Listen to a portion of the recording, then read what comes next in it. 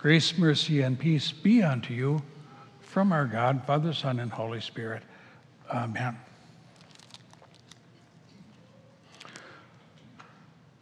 One of the things I've learned when going through the book of Psalms is it's okay to express to God every emotional feeling that we may have.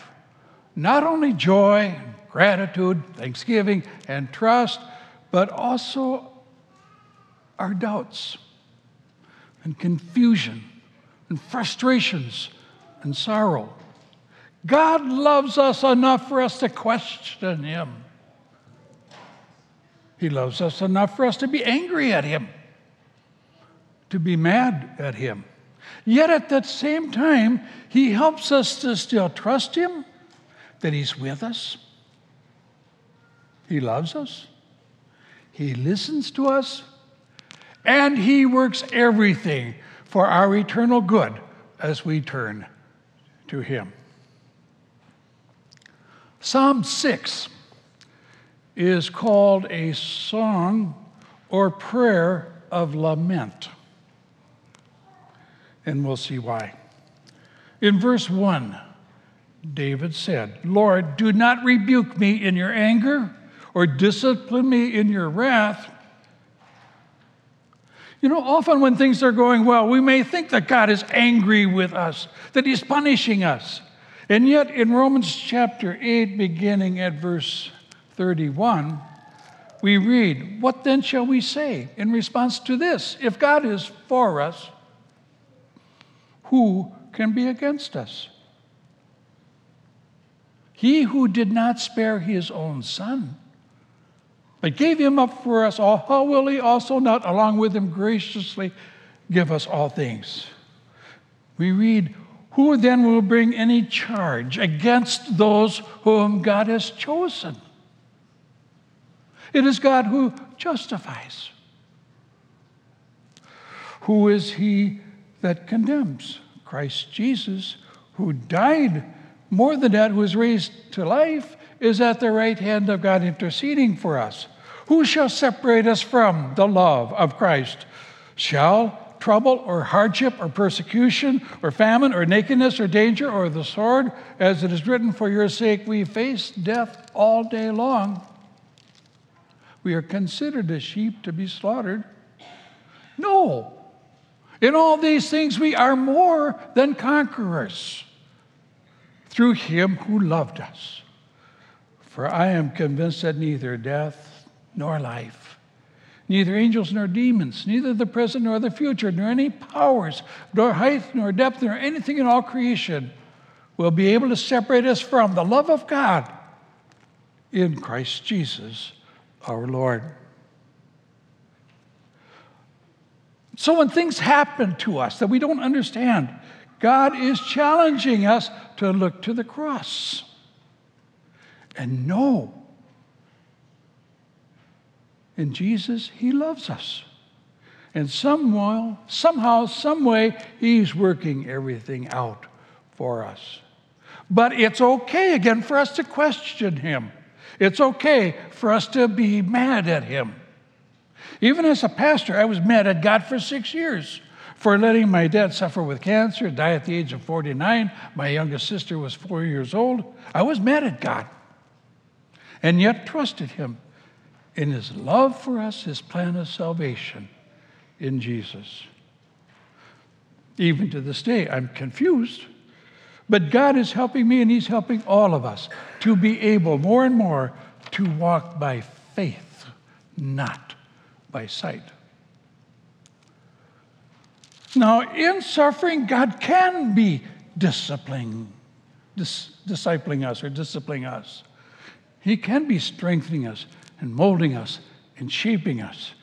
But he's doing it out of his love for us, not his wrath. We read verses 2 and 3. Be merciful to me, Lord, for I am faint. O Lord, heal me, for my bones are in agony. My soul is in anguish. How long, O Lord? How long? There are many times when it seems that God is taking too long, that He is taking too much time to be answering our prayers or to be helping us. And yet, we come to know eventually that God is doing everything at just the right time. Not always the time we'd like, but at just the right time. We read in the Bible that it was at just the right time that Jesus was sent by His Father to become one of us, to take all of our sins and our guilt on Himself, that God sent Him at just the right time to win forgiveness and eternal life for us, and that even now He's risen, He's alive, He's with us, and He's helping us and working things out in the right times for us. We read verses 4 and 5. Turn, O Lord, and deliver me. Save me because of your unfailing love. No one remembers you when he's dead. Who praises you from the grave? Now, as Christians, we know that death is not the end. Thanks to Jesus' death and resurrection, we know that beyond death lies a tremendous eternal future where we will want to praise God forever. But David still wanted to praise and serve God in the presence of others here on earth. We read verses 6 and 7. I am worn out from groaning. All night long I flood my bed with weeping and drench my couch with tears. My eyes grow weak with sorrow. They fail because of all my foes. Again, there are times when we may feel like that. We may have times of extreme sadness or maybe even depression. We may feel like this when witnessing the suffering of a friend or a loved one, or when experiencing our own suffering and pain, or sensing that we might be close to death. Yet God understands us. He sees our tears. He knows our thoughts. And He promises that He can help us through anything and everything, even when we may be going through the valley of the shadow of death. For Jesus has been there. He's done that. He knows what it's like. And now He is wonderfully to help us and to lead us through it as well, to our real home with Him in heaven. And that's why with David, we could see these next verses where it says, away from me, all you who do evil, for the Lord has heard my weeping. The Lord has heard my cry for mercy. The Lord accepts my prayer. All my enemies will be ashamed and dismayed. They will turn back in sudden disgrace. And even our greatest enemies of sin, death, and Satan will be defeated as well.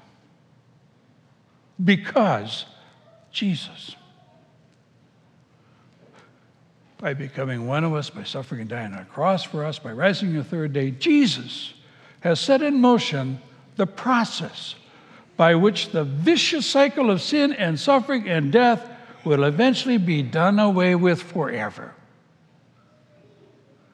And how we look forward to that day. So in Psalm 6 and many other Psalms in the Bible as well, we see it's okay to question God, to wrestle with God, to try to bargain with God, even though we have nothing to bargain with. It's okay to be honest with God, but at the same time, to trust Him, to trust in His love for us, His plan of salvation, shown most clearly on the cross. In Jesus' name, amen. We join our hearts in prayer. Lord, help us to be honest with you and to wrestle with you, but at the same time to look to the cross and to trust you, to trust that you really care. You do listen and you help. In Jesus' name we pray. Amen. Now may the Lord bless you and keep you. The Lord make his face shine on you and be gracious to you. The Lord look on you with favor and give you his peace. Amen.